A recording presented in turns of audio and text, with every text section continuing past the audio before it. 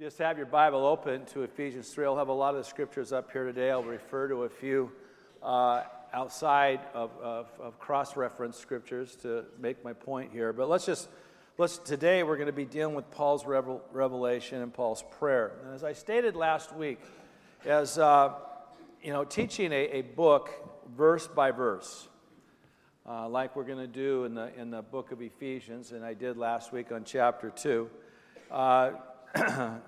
it forces you to do something. It forces you to say what the section of Scripture can only say. I can only draw out of it what it means. I can't speak into it what it doesn't mean. I can't read into it what I want it to mean. We come from a segment of Christendom.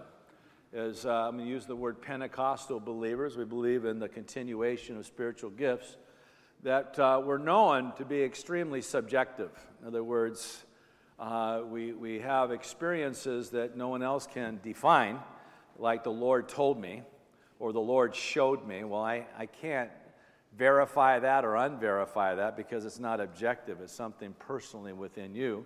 And a lot of times we'll say the Lord showed me what this scripture means. I want to just erase 2,000 years of church history and what this verse means, or what scholars say this verse means, or what linguistics say this verse means. The Lord showed me what this verse means. Or I want it to say. And usually if we're on a particular drumbeat, on a particular topic, we start reading that topic into every verse altogether. So I'm going to tie this topic I have, I'm going to read it everywhere I go. Well, when you teach verse by verse, you can't do that. It can only mean what it was meant to mean, and we have to draw that out. We can't inject into it. The other challenge is, of course, is to make it inspirational versus informational. In other words, going verse by verse sometimes can get bogged down because you can lose the heart of a message. People say, well, what's the one thing they're going to take away today? Well, you're not going to preach on 21 verses as I'm going to today. You're going to walk away with one thing. Okay, there's a number of themes. My prayer is that whatever the Holy Spirit wants to highlight to you, that is what He's going to highlight. And so I hope I hit you with a lot of nuggets. It'll be different for each person. But we do there's 6 goals in chapter 3 today that I want to just kind of get your mind wrapped around. The first is to understand this, that revelation is costly. Now, when I use the word revelation means to disclose. Something that was covered is uncovered. So, in other words, the light gets turned on in me. I discover something I didn't know before. I see something I didn't see before by the help of the Word and the help of the Holy Spirit. But it's going to cost you. Whether your revelation is that Jesus is God, which was a revelation I had some 44 years ago. And when I had that revelation that Jesus actually was God and He was who He said He was, He couldn't just be a good teacher, okay, or He just couldn't be just a prophet, because He didn't give us wiggle room for that. Like C.S. Lewis said, He was either a lunatic, a liar, or he was who He was. He thought He was God and He wasn't. That'd be a lunatic. He knew He wasn't God, but He convinced people that He was, being a fraud or a liar, or He was who He said He was, the Son of God. He only fits in one of 3 slots. That's what you get. You can't rub it and shape it and stretch it any other way. And I came to that revelation. It was a great revelation, but it cost me a lot in my life. That particular revelation. Maybe a revelation that miracles are for today. And so you contend for something. Other people think you're kind of on another planet, and you kind of lose friendships, or people think that you're weird because of a revelation maybe that you have. Revelations we're going to see in this chapter, because Paul's going to give us some autobiographical sketches of himself, costs us. The second thing we want to understand today is that the church was God's secret plan before time began. And this means that we can actually rest in a God who's in control of the universe. I mean, we get kind of really all full of anxiety because of the news and tensions and reports around the world and this and that and the other. I was just reading out of my devotions this morning. I'll give you my devotional thought out of Psalm 93. I love this. And it says in verse 2, Psalm 93 out of the NET, "Your throne has been secure from ancient times. You have always been king." It doesn't matter what's going on. God's on the throne. Amen? And he's up to something. He's just not passively up there. He's doing a thing he said he would do in Matthew 16. Upon this rock, the revelation of who I am, I'm going to build my church. And because of that, we can rest that God's in control of the universe, and he's working to accomplish and to build something. And our focus needs to be on what God has been doing throughout church history and in our present time, not on what the devil's doing, but God. If you want to focus on the devil, if somehow you're entertained by that, I guess you have the right to do that. But it's a lot funner, a lot more edifying to think about all the great things God's doing. The third thing is this, is that we need to understand that the church reveals God's wisdom to the angelic realm, including the angelic powers that Jesus defeated on the cross. As you're going to see, God kept this plan. He calls it a mystery, but we're going to come up with a definition today, really simple, God's secret plan that he didn't reveal to the councils of heaven. He didn't reveal to the angelic realms. He kept it to himself. And he reveals his plan now through his church, what he's been up to. And we're a part of that. We're a mirror that reflects what God has been up to, that's communicating to the heavenly realms. This is what God's done, including our good friend Lucifer, Satan, and God's going to show him what he's done through the cross to humiliate and embarrass him. The fourth thing is this, is to pursue the true nature of ministry. Paul, in this chapter, actually gives us some autobiographical insight and understanding about his own ministry, and it's going to give us insight about the nature of ministry. We'll get to that as we go through that. Two more things that we could get out of this today. One is to embrace and to yield to the two key gifts that God gives every one of us here. One is power. You got more power in you than you realize. Chapter 1, Paul said that you might understand that power, that even raised Jesus from the dead and raised him up high above all principalities and powers and made him the head of the church, that power is in you, that you might understand that. We think of power only that maybe someone got healed or a miracle took place, but man, power is what keeps your motor going. Power is what it gets you through the trials and the storms that you go through and the disappointments of life and the setbacks and the stresses and the pressures and everything else. That's power in you. Power gets you to lift yourself above yourself and your carnal nature and everything else. There's power working through you, and it's all driven by love. And so we're going to look at those two key gifts. And lastly, we're going to understand that the church is the product of God's work for God's eternal glory. He ends this thing by saying, unto him be glory in the church, versus who's who in the kingdom of God. Sometimes I get around pastors and my colleagues, and we're all reading books. I got a few books that I'm reading right now, and one is by Robert Morris, and reading one book by him, and I always got 3 or 4 books that I read. But I also spend a lot of time reading dead guys. People who are dead, okay, but they still speak. Okay, books like were written like 100 years ago. Okay, those types of books, and so when I bring them up, no one's kind of, oh, what book is that? I like to read dead guys. Okay, I like to read Wesley, and I like to read Philip Schaff's history, and I love to read guys that are now with Jesus, but they still speak. And I love theology, and I love just to read the Bible. And so I'm not always up on all the books, but sometimes I'm around leaders, and, hey, did you read this? You read that? You read that? You read that? So-and-so said this. They're doing this. And sometimes in the conversation, what about Jesus? I haven't heard anybody mention his name here in the last few minutes. And it's just who's who. It's who's what, and who says this. And what about his word? Not one of you cracked open the Bible. It's just, man, this is what God's been really speaking to me about out of his word. Come on, unto him be glory in the church. And I appreciate his ministries. I embrace them. I submit to them. I learn from them. I grow from them because Jesus gave them to us as a gift. But at the end, the talk should be about him. One of the things I appreciated about what was known as the Jesus People movement back in the 60s and the charismatic movement out of Catholicism and formal churches is that there were very few personalities. I mean, there were garages filled with people and backyards and swimming pools and house churches and churches on the beach and coffee shops, and you couldn't keep track of who's who. It wasn't really a part of the conversation. I mean, I didn't know who's who for a long time, even after becoming a follower of Jesus. We got to get back to Him be the center of our attention, our conversation, Him become the one who gets glorified. So let's start by talking about how Paul presents himself in chapter 3. Paul sees himself as the prisoner of Jesus Christ, not if Jesus Christ, of Jesus Christ. I didn't correct that.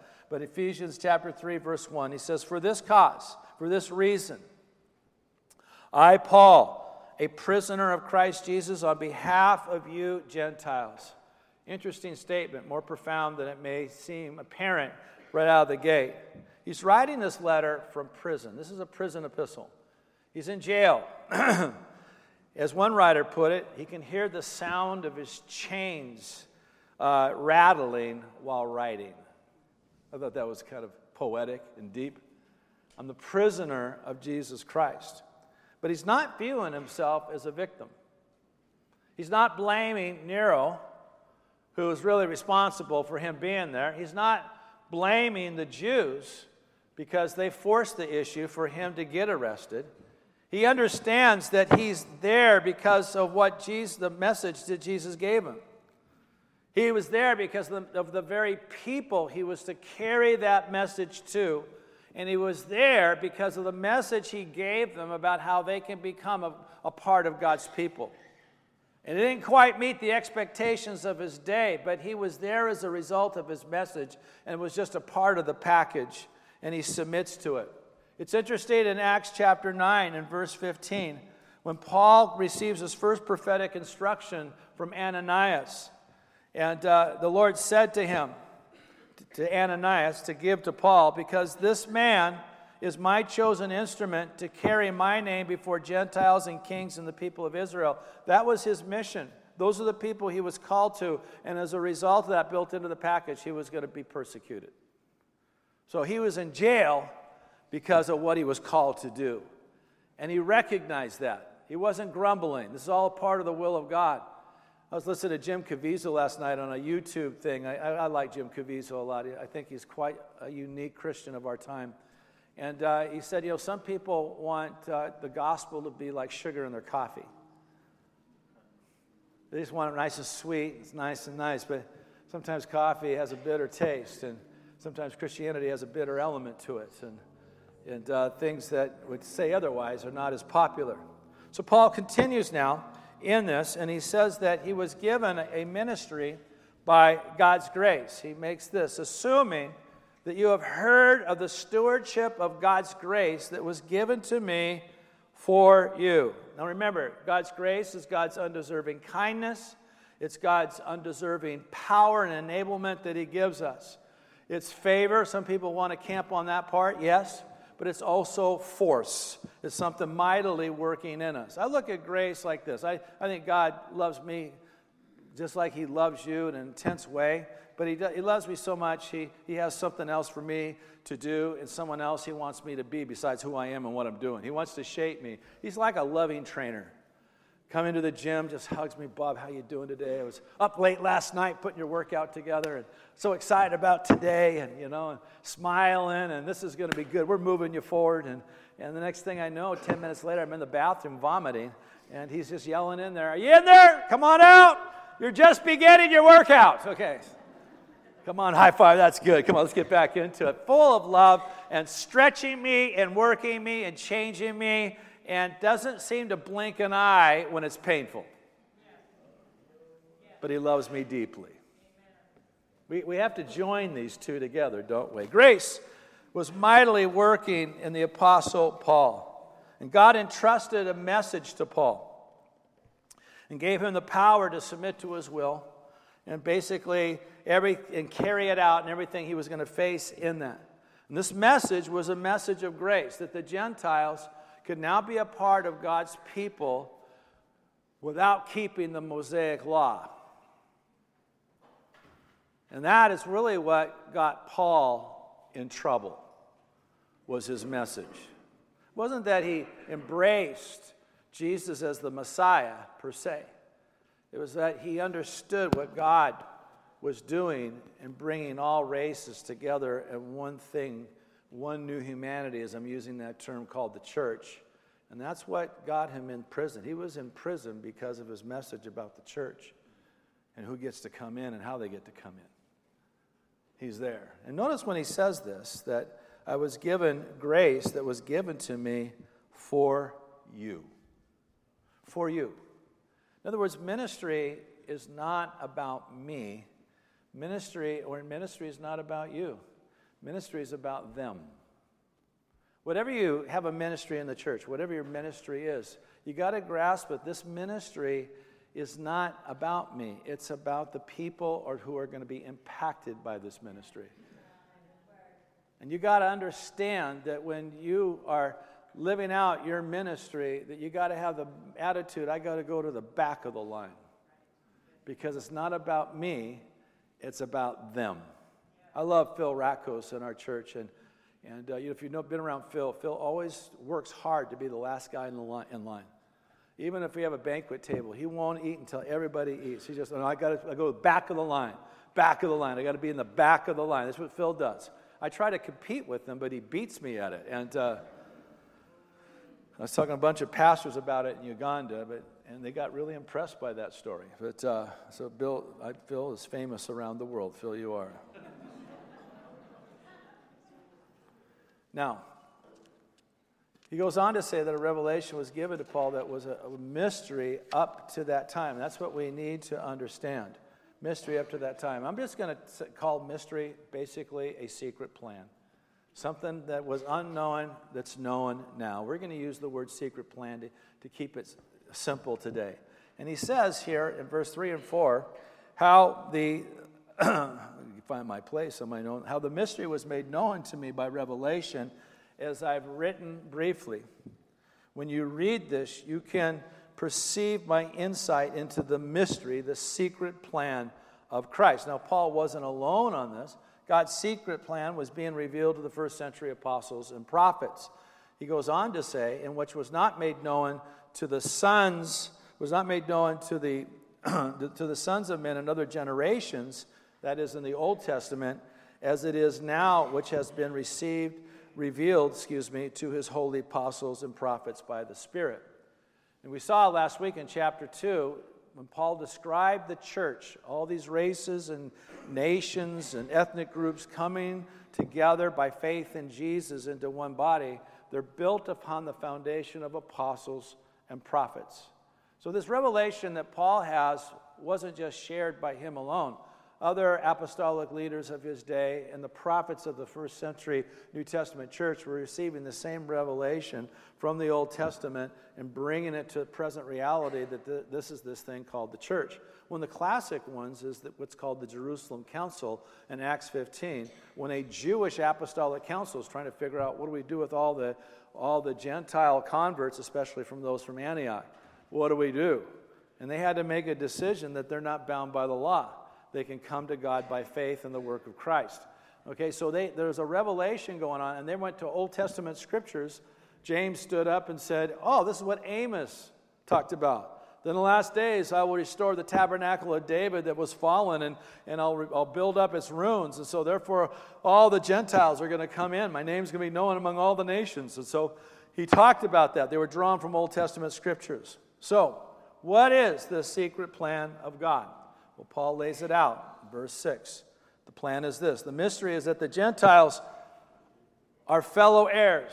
All the other races and nations that are non-Jewish are fellow heirs, fellow inheritors of God's promises.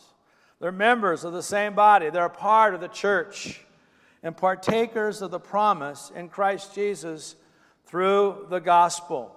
You know, in Romans 15:6, Paul says, with one voice we may glorify God the Father through our Lord Jesus Christ. One voice. Whether you're African or Chinese or Caucasian or you're Latino, it doesn't matter. With one voice. Whether you're Gentile or Jew, with one voice. Well, to do that, we need to understand how we get in. Paul had that insight. Of course, this is, as I said, this is what this is what got Paul in trouble. He's in jail because of this verse.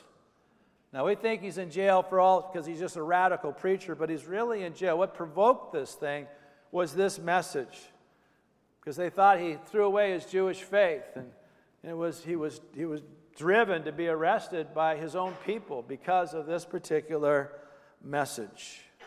Now, sometimes, and even throughout church history, when my revelation or something the Holy Spirit's leads me to what I'm going to call undesirables, people we don't think should belong part of the church, usually persecution will follow. We like to look at church history from this point backwards and say, man, look what God did. But if we were there, we would have seen there was great struggles to embrace what God did. I mean, no one liked the hippies coming into the church in its day. You imagine being Chuck Smith at Calvary Chapel, about 12,000 young people gave their life to Jesus in 3 months. Kind of changed the church culture.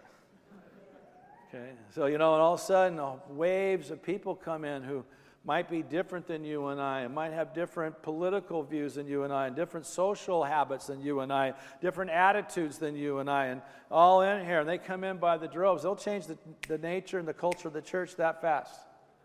We got to find the footsteps of Jesus and what he's doing in the midst of all that. It just happens. We don't think it's going to happen to us. We think we have a more open attitude, but we always do. And Paul is embracing the world, saying, come on into the party. Come on, Jesus has something for you. And he ended up in jail over that. Now what Paul does here is Paul is going to divert here. He's going to divert, and he's going to give us insight into the nature of ministry. And he says these words then in verse 6. Paul's always diverting. Of this gospel, I was made a minister according to the gift of God's grace, which was given me by the working of his power. To me, though I am the very least of all the saints, this grace was given to me, to preach to the Gentiles the unsearchable. Let's put the word the inexhaustible. Let's put the phrase beyond us completely comprehending riches of Christ. How many people would agree with me? We still have a lot to learn about Jesus. And and God has more things he's going to show us throughout time. Come on, the treasures and the riches of Christ are deep and unsearchable and inexhaustible. And we get to dig for them. But I want to draw your attention to a phrase in this verse where Paul said this, though I am the very least of all the saints. That grabs me a little bit. In all of Paul's writings, there's a self-abasement that's beyond rhetoric.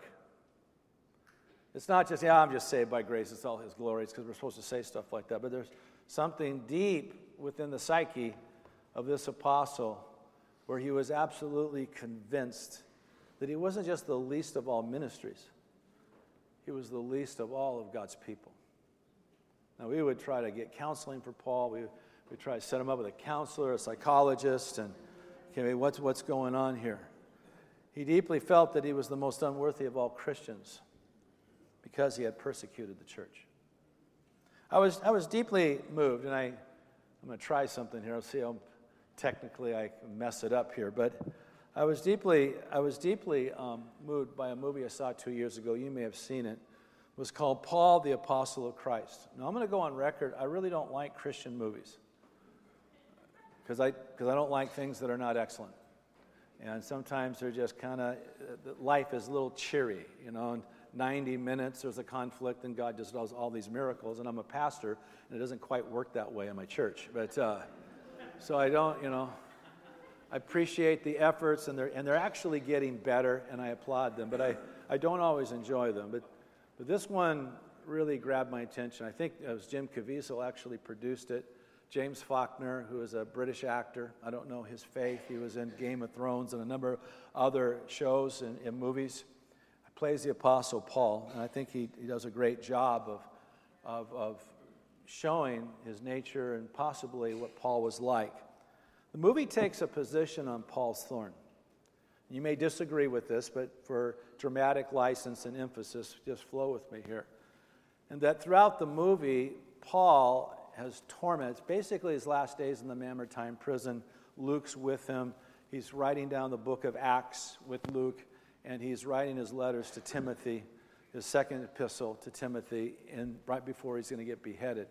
But he talks about these tormenting dreams, and throughout the movie, he wakes up with these nightmares of people that he was responsible for their death, their imprisonment, and their persecution.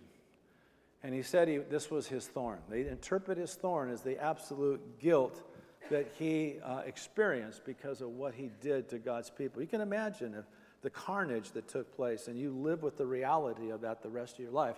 You can put yourself in his shoes and what that might be like to you. He asked Jesus to remove it, and I think it's got credence to it. I just think if I'm wrong, it still makes great preaching. Jesus said, "No, my grace will sustain you." The movie ends with his journey to his beheading. And in this, you see the church scattered and fleeing out of Rome because of Nero's persecution. But you hear the narration of Paul's second letter to Timothy, his goodbye letter, as he's going to his beheading. And then he enters into a place of an eternal state. And there at the gate receiving him, are all the people he persecuted to greet him and embrace him into eternity.